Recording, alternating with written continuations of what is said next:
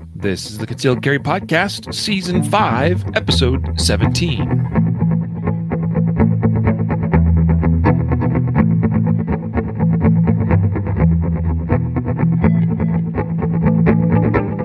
And welcome to the Concealed Carry Podcast, part of the ConcealedCarry.com network, brought to you by Excess Sights.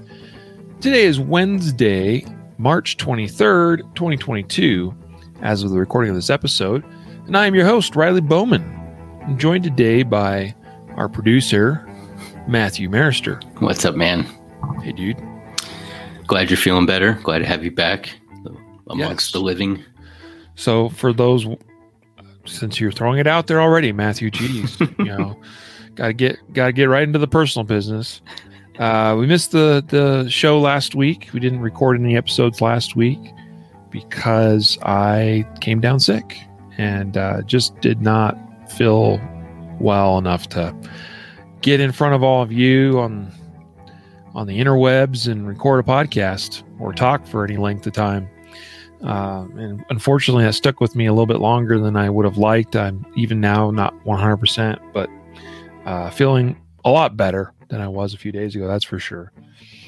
So glad to be back. Glad to do the podcast today with you all. Today is a legislative news updates episode. So we are covering stories from around the nation, bringing to you the latest updates on legislative matters, laws that are being talked about being passed, laws that are being passed, laws that have been passed in various states, or things on a national level too. Although I don't know that we have so much any national news today, which is fortunate. We don't have anything going on presently in the U.S. House or Senate that's concerning at this current time. Or there are some things going on with the ATF is typical that makes us concerned, obviously. But that's there's nothing new to talk about there. Today we're here to talk about some important news. We got a story out of Washington State, which is a unfortunate update. We talked about it being a possibility that they would pass not one, but 3 laws last month, and they did in fact pass those laws. We'll talk about what those are here in a moment. Some stuff out of Colorado, but we have a bunch of good news actually coming out of a bunch of states, including Alabama, Ohio, Indiana, West Virginia, Georgia, and Nebraska. Pretty cool. A whole string of them, a lot of them passing or talking about passing the same type of law, which is pretty cool to see. But first, today's episode is sponsored by CCW Safe. CCW Safe is our preferred partner for concealed carry self-defense related coverage, legal coverage.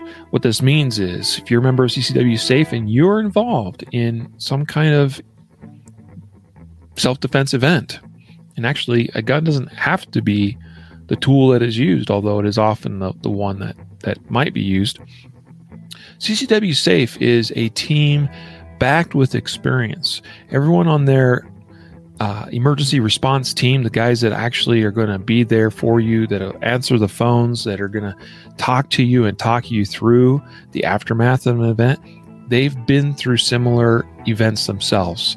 Many times it's in the context of them working as law enforcement officers. Many of them are past or retired law enforcement officers. They also have some amazing folks on their legal team with a breadth of experience. So I appreciate all that CCW Safe has to offer, but I most importantly appreciate their personal level of service that they bring to their clients that I think is unmatched in this industry, frankly. All right, we've talked about that before.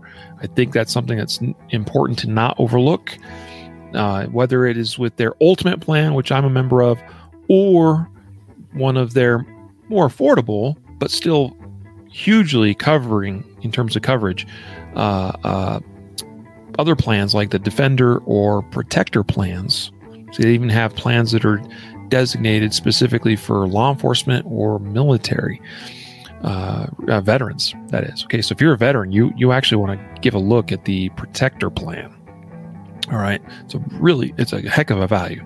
But even if you're not one of those categories, the Defender plan has a lot to offer as well, and is a great value in terms of what you get back in legal protection and coverage. Check out CCW Safe today and use our coupon code CCPodcast to save, I think it's 10%, maybe it's 15%. I always get confused, Matthew, because we have two discounts. Yeah. We have one for regular folks that listen to the podcast, and we have one for Guardian Nation members. That one I know is 20%, which is huge. So check it out. Go to ccwsafe.com. If you're a Guardian Nation member, don't forget to use your Guardian Nation member discount, which you'll find in the members dashboard area when you log in to Guardian Nation. And again, if you're just a podcast listener, hey, you're still going to save at least 10%, maybe more, by using CC Podcast. Also, CCW Safe is our presenting sponsor or title sponsor of the Guardian Conference later this year in Oklahoma City. And so today we're also talking about the Guardian Conference as a sponsor of this podcast, of this episode. We hope that you'll be there. We hope to see you there. I know that times are tough. I know inflation is on the rise. Gas is just crazy. You know, I drive a full-size rig with a 38-gallon tank, I think. I had to fill it up the other day. That hurt. You know? So I feel your pain. But I hope that many of you will still choose to prioritize your training because it's important with respect to understanding self-defense law, with understanding decision-making in stressful events, with understanding physical combatives, hand-to-hand combatives, with understanding just how to use a gun, obviously, in the first place, how to draw properly, how to do it safely, how to put rounds on target under pressure. All those things are going to be possible to learn in a weekend of training with us at the 2022 Guardian Conference, because we're bringing in more than a dozen world-class instructors. You can see an updated list on the website now at guardianconference.com. I'm not going to list them all off, but there are a couple new ones added this week too, including female instructor Melody Lauer, which I know that you're going to hear more from and or about her here very soon, is my hope. But also, guys, go check out, we've got on there, again, Chuck Haggard, who was a wildly popular instructor from last year with a bunch of great classes. I just talked with Chuck the other day about his upcoming blocks that he's going to offer at the conference. And a lot of the same with respect to what he teaches, but it's good. It's important stuff. OC spray, managing unknown contacts, stuff like, situational awareness and keeping your distance, and how to manage those kinds of situations when you're out and about and you run into people you don't know and you don't know what their intents are. Learning how to use OC spray properly and being prepared for the aftermath of that, also hugely valuable. Okay. Low light classes with Chuck. Okay. And that's just one of our many amazing instructors. So check them out. Go to guardianconference.com.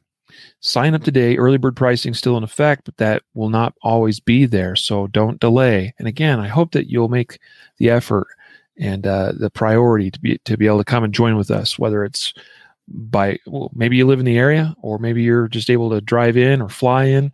Travel is usually pretty reasonable in and out of Oklahoma City area.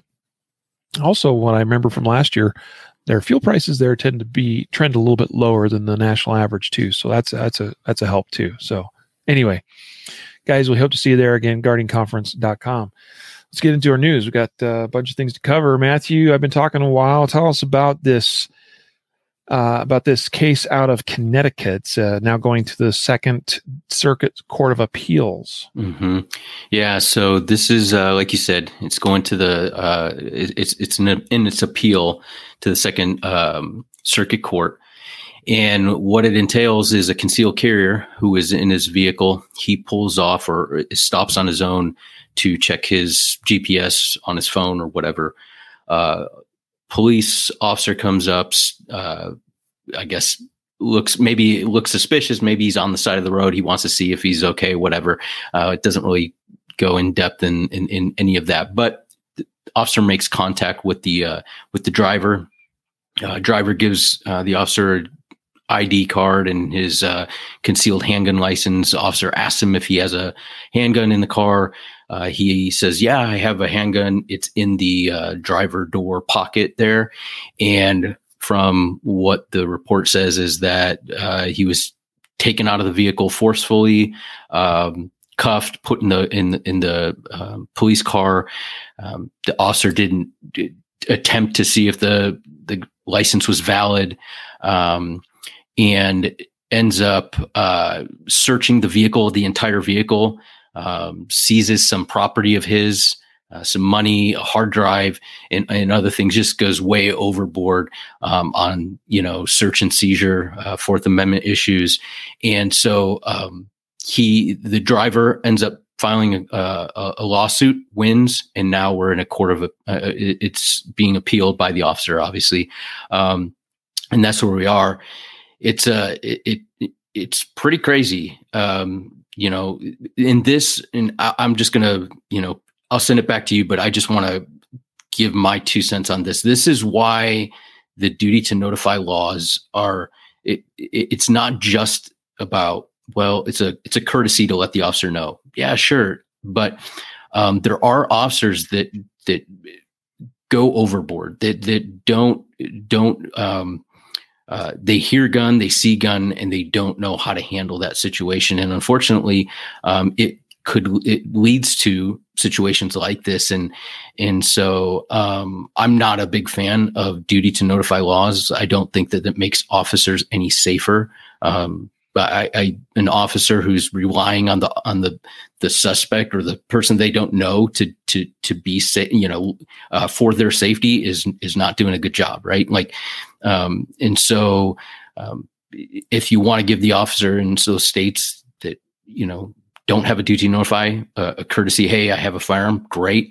If it's appropriate, great. But being compelled to say I have a firearm and then not knowing how the officer is going to react or their ability to take you out of the car and do all these things, to me, it's absent some articulable facts that the officer needs to take that person out of the car, or is in fear of officer safety issue. It's a non-issue. They're doing something that's completely illegal. So that's kind of my 2 cents on that, but I don't know. We'll see where this goes. I can't imagine that it would be that the officer would win an appeal, but who knows? Yeah. I hate this case. I hate it. I mean, you just covered it very well. You talked about the overreach that very clearly occurred here. Reading some other, we don't have all these different news stories, linked to the show notes of today's episode. But I was, looking into this a little bit further, and according to the accounts, this guy's just stopped and he's trying to figure out his GPS, and the officer approaches, and the driver, his name is Sukane. Common spelling. I don't know how to, it's kind of an interesting last name. The officer's last name is even more difficult to pronounce. But I'm not even going to try that one. He approaches, and the guy rolls down his window and he says, hi. And the officer, apparently first words out of his mouth is your driver's license. That's it. Yeah, it is on. It is down to business. I don't care who you are, what you're doing. It's just, I'm going to ask you for your driver's license. We're going to treat this like a traffic stop. And as far as we know, the only thing that this officer could have cited him for, and he did in fact cite him for this, was parking in a driveway, which I assume means he parked in front of someone's driveway. I guess. I don't know. And yeah, but I decided to research also, Matthew, that Connecticut, as far as I know, according to Concealed Carry Gun Tools app, is not a duty to notify state. But that you must notify if asked, or when asked by an officer. In this case, this gentleman seems like he just volunteered his permit. So he's like, here's my driver's license. Here's my permit. Now, I've done that, but I also say that I try to read and judge situations, the officer, like, and determine how I think that's going to go. Because, I would say based on how this interaction started, I would not be volunteering that information because this guy is looking for something. It also appears that where this man parked is in a high crime area that's also known for prostitution and drugs. So the fact that he's parked on the side of the street and it's late and this is a dark and high crime area where these types of prostitution and drug transactions occur, okay, so it may have been out of place and this officer may have been thinking this was, potential criminal of some kind here, but still, like, my goodness. So yeah, it's unfortunate to see that these things occur. And let's be real. I personally believe this, and I know that there's guys out there that would probably disagree, but if they do, I'm sorry. I think you're wrong. But having actually done some work somewhat in that line of work, and Matthew has as well, I personally believe that most cops are good human beings or decent people that have a job to do and do the best that they can with the training that they're given. And I believe that there are a number of cops out there that are not so good. And bring dishonor, if you will, to the profession. And and just like any profession, like, I mean, you could be talking about attorneys here, right? Most attorneys, I think, are probably pretty decent attorneys and pretty decent folks, but there's a lot of scumbag attorneys out there too, that give or bring a bad name to everybody else. I think that's the way it is just about anything that we do. Same with doctors, nurses, right? Most of them are amazing people, but there's a few of them that absolutely suck. So let's be real. And it seems to me that this is a cop that was on a power trip and overstepped some serious bounds here, right? And the issue is this guy presented his permit for his, carrying his pistol, and that was justification alone, apparently, for this cop to arrest him. And the officer said that in light of the uncontested fact that the plaintiff, because keep in mind it's the victim here that sued for wrongful arrest, presented his pistol permit to the officer before or at the time he disclosed he was in possession of a pistol, in the absence of any other indication that the victim was otherwise violating the statute, no reasonable officer could believe probable cause was present. But the officer said that he believed, that the reason why he did this is because he didn't know for sure yet whether the permit was valid or not. And I'm just, it's kind of like what we were talking about before, Matthew, previous episode about, with respect to constitutional carry, which is going to be a big topic of today's episode as well when we get to some of these other state news stories. Like, people want to fight against, and there's a great quote in one of these stories from one, I think it's in the Georgia one, where one of the state reps or somebody was saying, we denied 5,200 permits, last year. And by golly, we kept over 5,000 people from carrying guns that shouldn't have been. And I'm like, how do you know you stopped them from carrying a gun? And number two, like, you proceed as though someone is lawful to carry that gun until you find out otherwise, because that's how rights enshrined in the Constitution, in the Bill of Rights, should be. So anyway, all right, moving on. I appreciate your analysis of this, Matthew. Good stuff there, buddy. Let's go to Colorado now. My current home state. I've lived here over a decade, and it's been sad to see how things have changed in that decade plus with respect to gun rights here in Colorado. Up for grabs right now is something called the Extreme Gun-Free Zone legislation. Oh, what the heck is that? Well, this comes down to voting. All right. And then the official name of this bill is the Vote Without Fear Act. And the idea is that currently in certain voting stations in the state, you can carry openly. Right? That wouldn't be true in the case where like some voting locations might be held in schools or something, but for places where it's not already prohibited to carry a gun, or you're not in a jurisdiction, say like Denver, where open carry is prohibited. Up till now, it's technically legal to openly carry while you go in and vote, but that's unacceptable.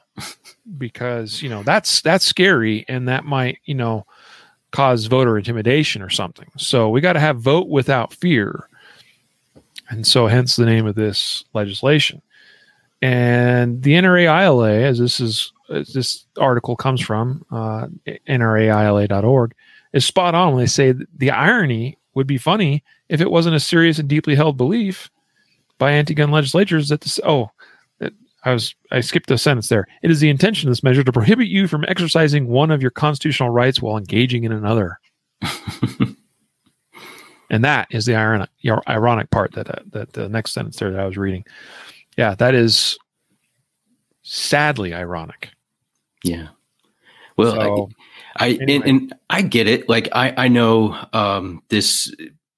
I know that there's issues about voter intimidation, right? Like people standing out in front of, voting booths and things like that, and threatening people to vote one way or the other, or massing and trying to intimidate people from either not casting a vote or, I get that.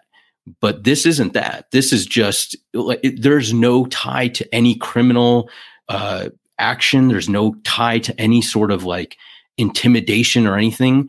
It's just merely doing something that is completely legal, but yet if you want to cast a vote, somehow that becomes illegal. So I mean, I'm all for, like, if you say, hey, we want to make sure that we shore up the voter intimidation laws, and so people can't malinger outside voting booths with openly carrying shotguns and rifles and I get it. That's cool. I understand that.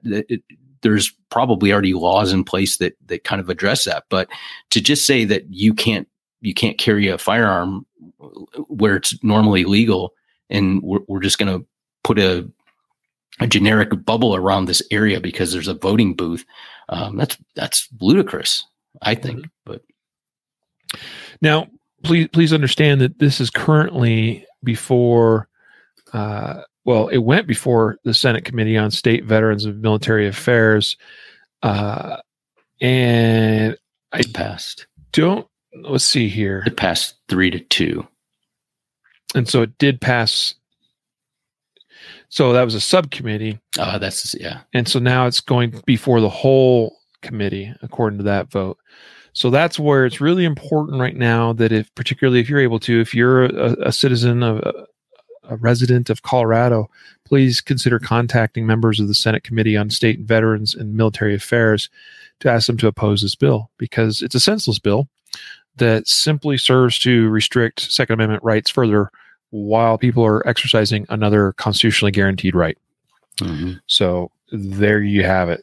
House Bill 22-1086, if you want the reference there. All right. I've already notified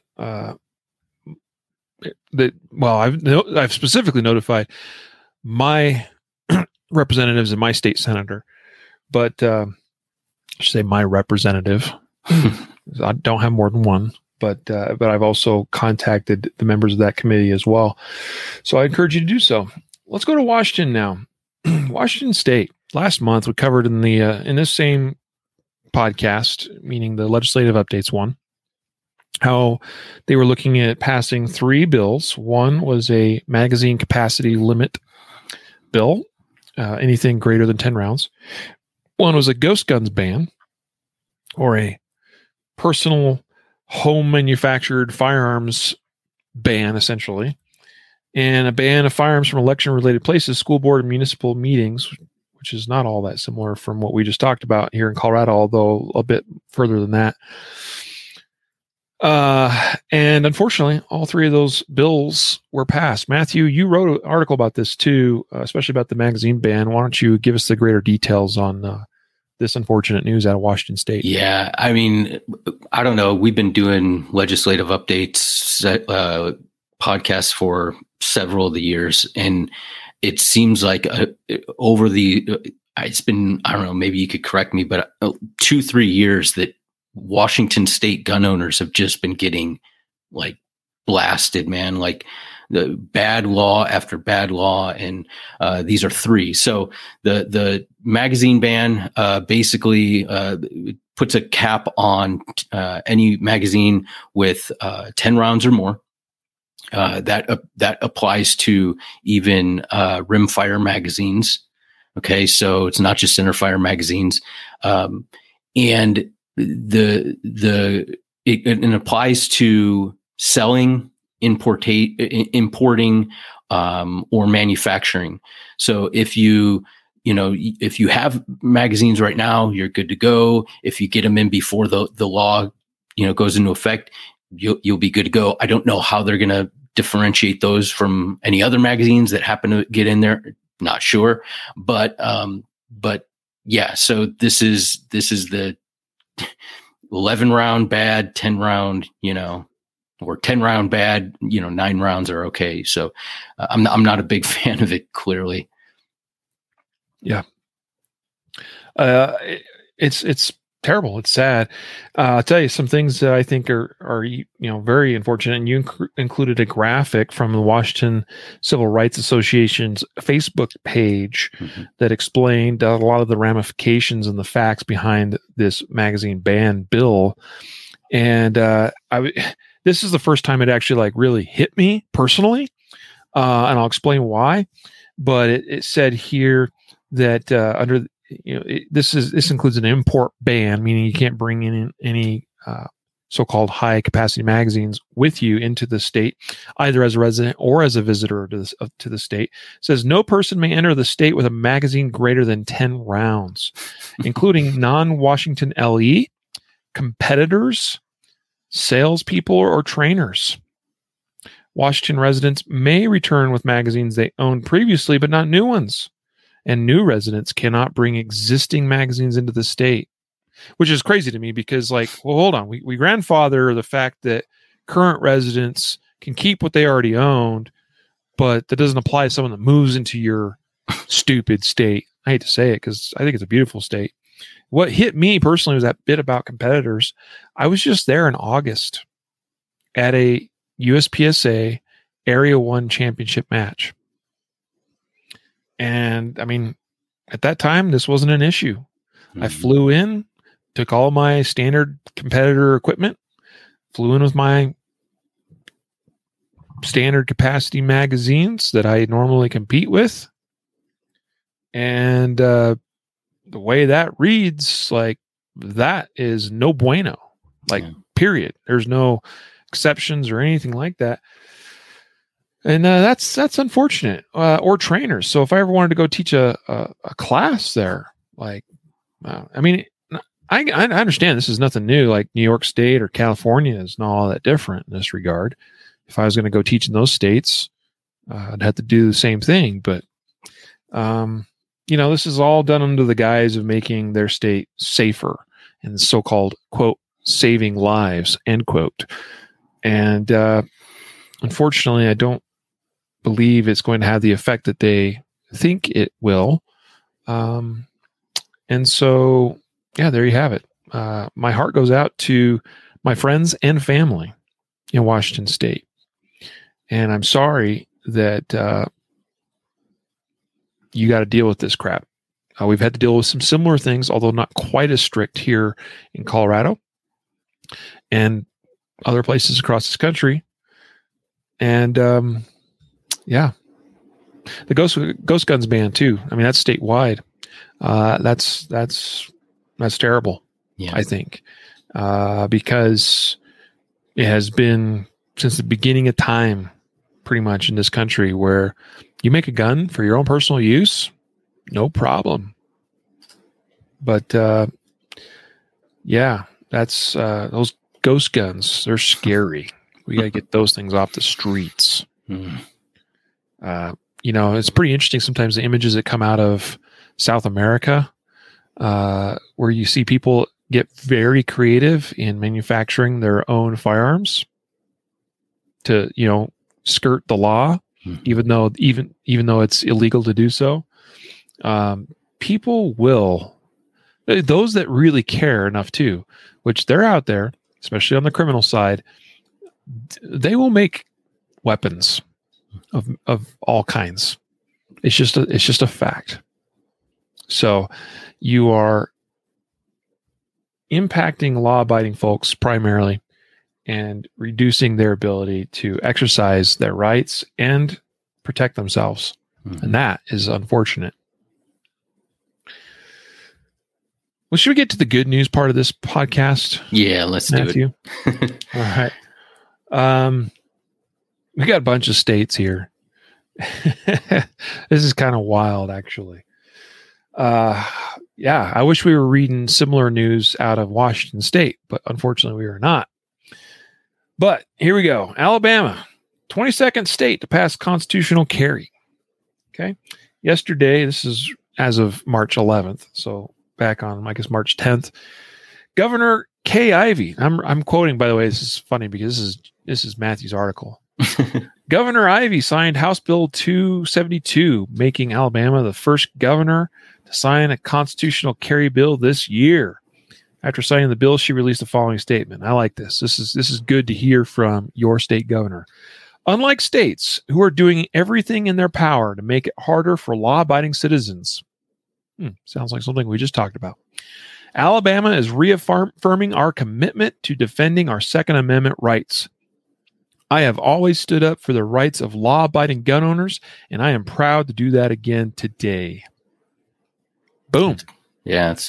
So constitutional carry, law of the land now in the state of Alabama. Now, my understanding is it won't go into effect until January 1st, 2023. Mm-hmm. So that's a little ways out. And that's probably due to, I could be wrong, but a lot of times states have various, like here in Colorado, things go into effect always on July 1st of the year the law is passed. I think there's other states that have similar type provisions, or some will say it goes into effect 90 days from the passing of this law.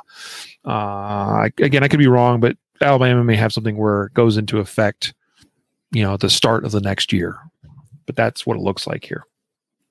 Good job, Governor Kay Ivey. Yeah, she's a strong woman, man. That's pretty. Even today, there's not a lot of governors that will stand up and, take a stance like that. So it's good for her. Yep. Awesome stuff. Now we go to our next one here, Ohio. And so you should talk about this because this is your home state. Yeah. So we finally got constitutional carry here. Senate Bill 215 passed. There was some, question if DeWine would sign the bill. The Governor DeWine would sign the bill. He waited until like the very end of the time. He had 10 days to sign it. He waited till the end and then he signed it. It'll go into effect 90 days from the signing. He signed it on the 23rd is when he signed it. So that makes Ohio the 23rd state. It's pretty standard of the mill constitutional carry bill. We do have duty to notify in Ohio.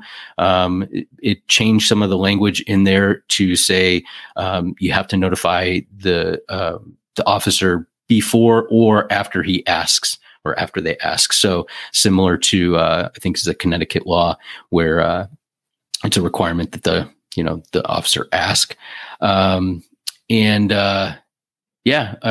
It's not a perfect bill. There were some, like anything, it got watered down a little bit from what it originally was. There were some language in it that they wanted to have spelled out that you couldn't use the fact that you saw somebody open carrying or the fact that they had a firearm as probable cause to detain them and start, going through a search in all this stuff. So it's already covered in case law and things like that, but they wanted it in the actual legislation that got stripped out. But yeah, it's big for Ohio because, I think it was 2 years ago, we got rid of the crazy, our crazy self-defense law, that basically said, you were guilty until proven innocent. You had to prove that, you didn't, that you didn't not act in self-defense. Right. So you had to prove that, but, yeah, we got stand your ground. So Ohio's making some good Second Amendment movement. Really cool to see, man. Yeah. Super cool. So Alabama and Ohio, 22nd and 23rd states, respectively. Here's another one. Indiana Governor Holcomb signs constitutional carry bill. House Bill 1296 signed just, I think, 2 days ago. The signing means Indiana will become the 24th state with a constitutional carry law. Bam. I mean, just like that, another one. There's a quote here from Governor Holcomb. He says, the Second Amendment has been debated for years, yet time and again, our U.S. Supreme Court has reaffirmed this important constitutional right that I fully support. This law is similar to others in that it simply removes the permit requirement to carry concealed. If a person is not prohibited to possess a firearm otherwise, they don't need a permit to carry the gun. So my understanding there is you want to get a permit, you may still do so. Mm-hmm. In fact, I'd say it's recommended even, particularly if you're going to ever travel or spend any time outside of the state, so that you can get some reciprocity. One thing it'd be good for us, I think, to research a little bit deeper at some point, Matthew, because I don't know the answers to all of this. It would be how many of these state constitutional carry laws apply universally, meaning to anybody, that any law-abiding person within their state, versus ones that may be only applicable to residents of that state. Because I think that would be good to know. I mean, the more states, obviously, that pass these more universal constitutional carry laws, I guess reciprocity starts becoming less and less of an issue, right? It gets us closer and closer to what a national level constitutional carry law would be like, which I'd love to see happen. Don't know if it ever will, but I'll tell you, the more states pass this, the more inertia or momentum that is built, to suggest that, hey, this may be something we should have nationwide. I think that's going to be a long, hard fought battle if it ever happens, but I think it's one that we should absolutely be fighting for. Yeah, you're absolutely right. Like the number of states that have gone to constitutional carry over the last 2 years, I think I'm drawing a blank. I think it might be 13 or something just in the last 2 states or 2 years. I mean, something like that. It's crazy, right? And so you're that momentum, you see other governors even saying, or congressmen, when they're, arguing for the bill, saying, 24 other states have constitutional carry. It's not like some rogue bill, right? It's not something it's way out there. We see it. There's, people have been living it. And so the more momentum in that way is really good. But, and that's why some of these stories that we cover, they might not apply to your state, like in Washington state, but just the same people are doing the same thing. Like, look at what Washington state, look at how great they are with their magazine ban and this ban. And so we should do that. And so we have to meet that force. We have to meet that like level of, I don't want to say activism, but that level of like energy that the anti-gunners constantly put into the gun control bills. And so far, I mean, there is inertia. That is a good word to use. Yeah. Now, a little bit different bill here, but this one out of West Virginia, and according to gunowners.org, The title of this is West Virginia Sweet Victory, the Keep, Bear, and Drive with Arms Act signed into law. This is an interesting one. I honestly, I hadn't heard about this, and I haven't seen, I don't think, a lot of other states that have passed similar things. So a curious thing, in case folks, listeners of the podcast may not know, some of you I'm sure do know, but in many states, there's a difference between carrying a handgun, let's say, in your vehicle and a rifle. A lot of states, for whatever reason, restrict the ability to carry a loaded rifle with you. And the definition of that may vary too from jurisdiction to jurisdiction, as far as whether that's a round and chamber or not. By the way, I think carrying a rifle round and chamber is not a good idea anyway. Or you shouldn't have a loaded magazine in the gun at all, or something to that effect. So that can vary. But this sometimes is an issue. People will talk about, well, the distinctness between carrying a handgun loaded, which, you're carrying your defensive pistol, let's say you have a permit to do so, or you're in a constitutional carry state, no big deal, right? But maybe that pistol is more in the form of like an AR, right? And so some people will actually run into the whole thing of, well, my state, I'm going to have with me in my vehicle a short-barreled AR pistol because I can have that and I can have a loaded mag in it or whatever, and that's legal to do by law.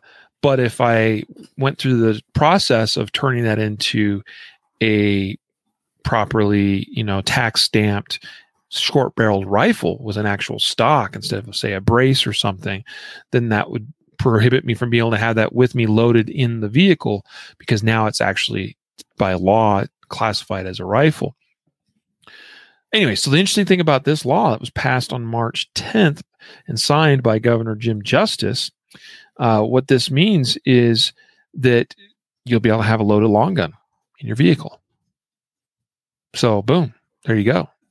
So whether you have a handgun with you, right? And West Virginia is one of those constitutional carry states. So basically what the law does, it says, if you're law abiding, it doesn't matter what you have with you. You could have a rifle with you. You could have a handgun with you. You could be concealing that handgun legally because constitutional carry. Doesn't matter. You can have any of that in your vehicle. It could be loaded, unloaded, doesn't matter. Frankly, I think that's how it ought to be. Now, again, for best practice sake, by golly, don't be carrying around or transporting with you your rifles or your long guns in a chambered condition. Okay? Keep in mind that a lot of those, there's a lot of long guns out there that they don't have the same level of drop safety protections that handguns do.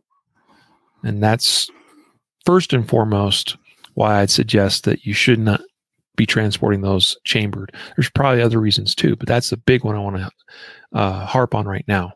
Okay. It's different carrying a chambered handgun in a holster on your body than it is packing around a chambered loaded rifle that's single action, that all, it has a safety, but sometimes they're not as drop safe as what we'd like them to be. Mm-hmm. Yeah, agree, man. Tell us about Georgia, Matthew. Some good news out of Georgia. Now, this is not passing quite the full state or getting signed yet into law, but it's moving forward, it would appear. Yeah. So Georgia House of Representatives passed a 94 to 57 vote to. I'm sorry, that was the Senate, not the House. Passed the House. It's a constitutional carry act. And so they are moving forward. I think from what I understand, the House is very close to passing the bill. And once they reconcile the two, that it will go up to the governor. And I think you got that reversed. It is the House that passed it. Okay. So it's the Senate. To the Senate. Okay. So there we go. So yeah, thank you for for plugging my brain back in. So yeah, the title of the article right there is Georgia State House passes bill. That gives it away. I should have opened it up. So and this, by the way, this is reported on thehill.com. Yeah. So the House passed it. Senate's going to have to pass their bill. They'll reconcile the bill. I believe Governor Kemp has already said that he intends, if the bill comes, that he'll sign it. And so that would be a huge win too, right? And that'd be another state to add to the list. So very cool coming out of Georgia. Yes. And I have an update on this actually that is just as of yesterday. Senate Judiciary hearing House's constitutional carry bill. So, and it just says that they're going to hear it this week. So that's really where we're at. Just so folks know. So the House, the Georgia House has passed this constitutional carry bill. Governor Kemp has expressed support for the bill. It's now before the Judiciary Committee of the Senate, who will hear that bill this week. You have time, folks, to contact your state senators, in particularly those on the Judiciary Committee of the Senate, to let them know you support House Bill 1358, which is the constitutional carry bill. All right. So, provided it moves through the Senate Judiciary Committee, it could then go before a vote in the Senate. And then finally, assuming it is passed and or there's not any reconciliation to be done with the House, then it could be signed by Governor Kemp into law. And Georgia could very well become the 25th constitutional carry state. That'd be remarkable. Half of the states of the union with constitutional carry bills or laws on the books. Yeah. Our final news story is out of Nebraska.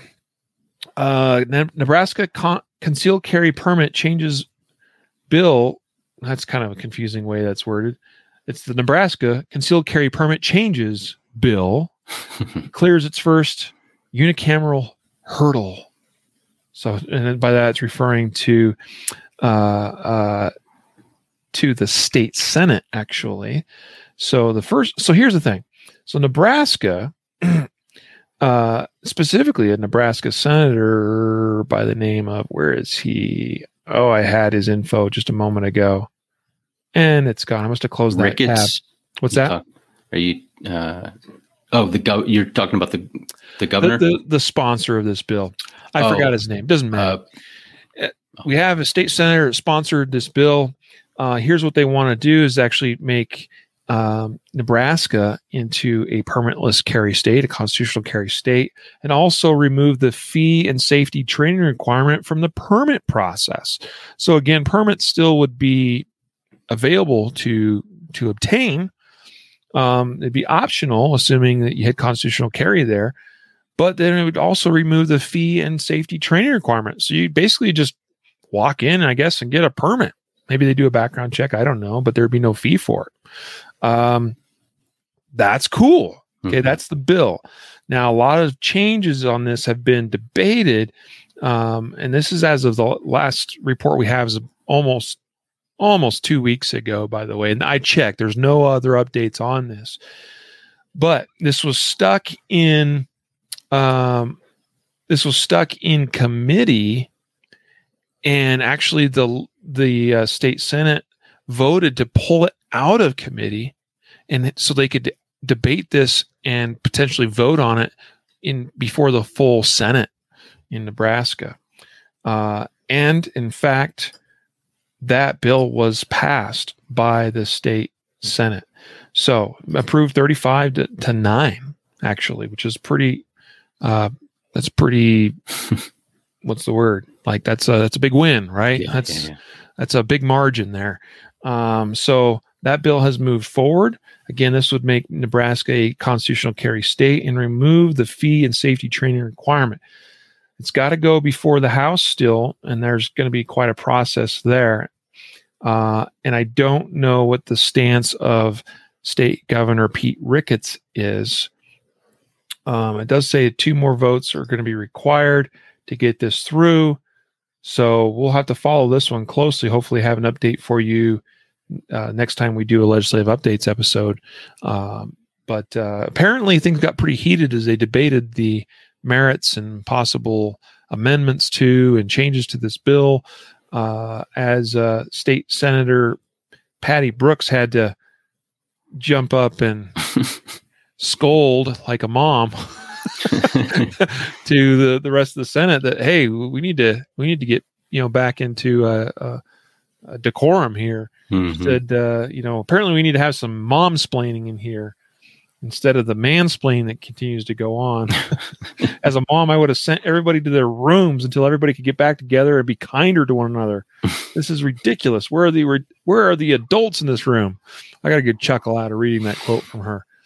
I don't even know what side of the issue she's on, but I still think that's humorous. Yeah. But it got quite heated. And again, still got to go through some processes here and of course, an approval by the House to get before the governor. Please consider contacting your representatives, your senators, and also the governor's office. Let them know your support for this bill number 773. Yeah. I'll add in Connor on Facebook. He asked a good question. He said it's hard to be an advocate for the Second Amendment nowadays with how much slack you get from social media and people. What's the best way a concealed carry holder can advocate for their right? And I think you're 100% right. It is difficult, but I find that if you get involved with a local gun rights organization that's on the ground, that's in the chambers, that's hounding these lawmakers and contacting these, you contacting the lawmakers and saying, look, you represent me. I'm a gun owner. This is, a constitutional issue.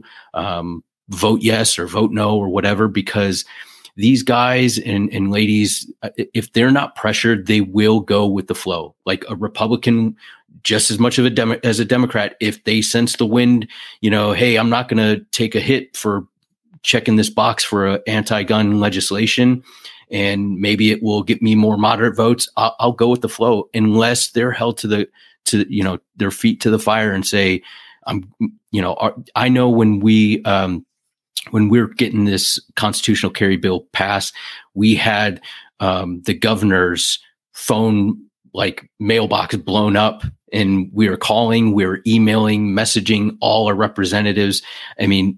Constantly. So they respond to it. And so just and when you have conversations, just be logical and don't get involved in petty, arguments with people who don't really want to talk. It's pointless. Yep. I agree. That's good. Excellent advice there, Matthew. And I'd say that one of the simplest things to do to get involved and actually start having somewhat of an impact legislatively is to get involved right at the local level, like you said, and not just like local gun rights organizations, but even just go, like if you're a state that has caucusing as part of the legislative, or really the voting process, if you will, get involved with your local caucus. Okay. Go to the caucus meetings. Okay. Actually step up to the plate and volunteer to be a caucus representative at whether it's the county or state or other levels, where you're actually, now you're actually getting involved. You can advance platforms before your party and go to state and county events where you can actually have an influence on those people that actually get on the ballot. Okay, because that's super, super important. And you want people getting on the ballots that are going to carry forth your platforms too, and the things you care most about. So there's lots of ways we can go about this. So get involved, and it always starts local first. And of course, we don't want to lose sight of doing things like contacting those at the state or even national level. It's got to be a whole holistic approach where we're covering all our bases, but specifically, we should absolutely be involved on the local level. That's where we're going to have the greatest effect. Mm-hmm. So, Definitely. Good stuff. Well, that brings us to a conclusion of today's stories. We do, before we wrap this up, need to announce our weekly giveaway winner. And why don't you tell folks, Matthew, what are we giving away today? And then also tease for us what our prize is for next week. Yeah, so we're giving away a Draw Like a Pro course. It's a fantastic course, and it'll get you your draw times, lower, quicker, more accurate first shots and everything. It's a fantastic course. And the winner for that is Rob. So make sure you check your email, Rob. And next week, we're going to be giving away an SSP Eyewear $50 gift card. And that's a fantastic value with their products. You can get great, eye pro that's very good for $50, and you won't be disappointed. Make sure that you sign up. You go to concealedcarry.com/podcast prize, and each week you got to sign up for that. So just go there. You can share it and get an extra vote in there, or chance to win. And and we normally have a pretty good chance of winning. So yeah, awesome. Congrats, Rob, on winning the Draw Like a Pro video course.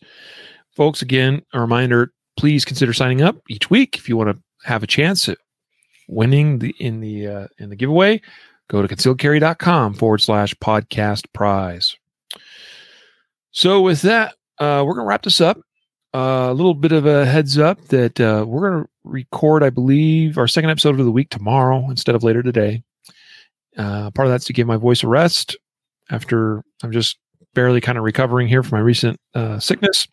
So we'll see you back here at a later time, hopefully tomorrow.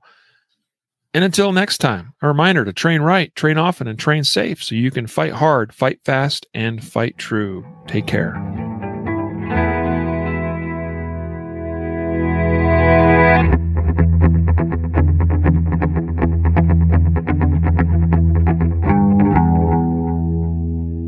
A reminder that laws vary from place to place, and we encourage listeners to seek local legal advice to understand applicable laws. The Concealed Carry Podcast, Concealed Carry Inc., ConcealedCarry.com, and their affiliates strive to share insights and stories about firearm-related incidents and laws, but things could be different where you live, or laws may have changed by the time you listen to this. We cannot be held liable for your actions based on the information shared in this podcast.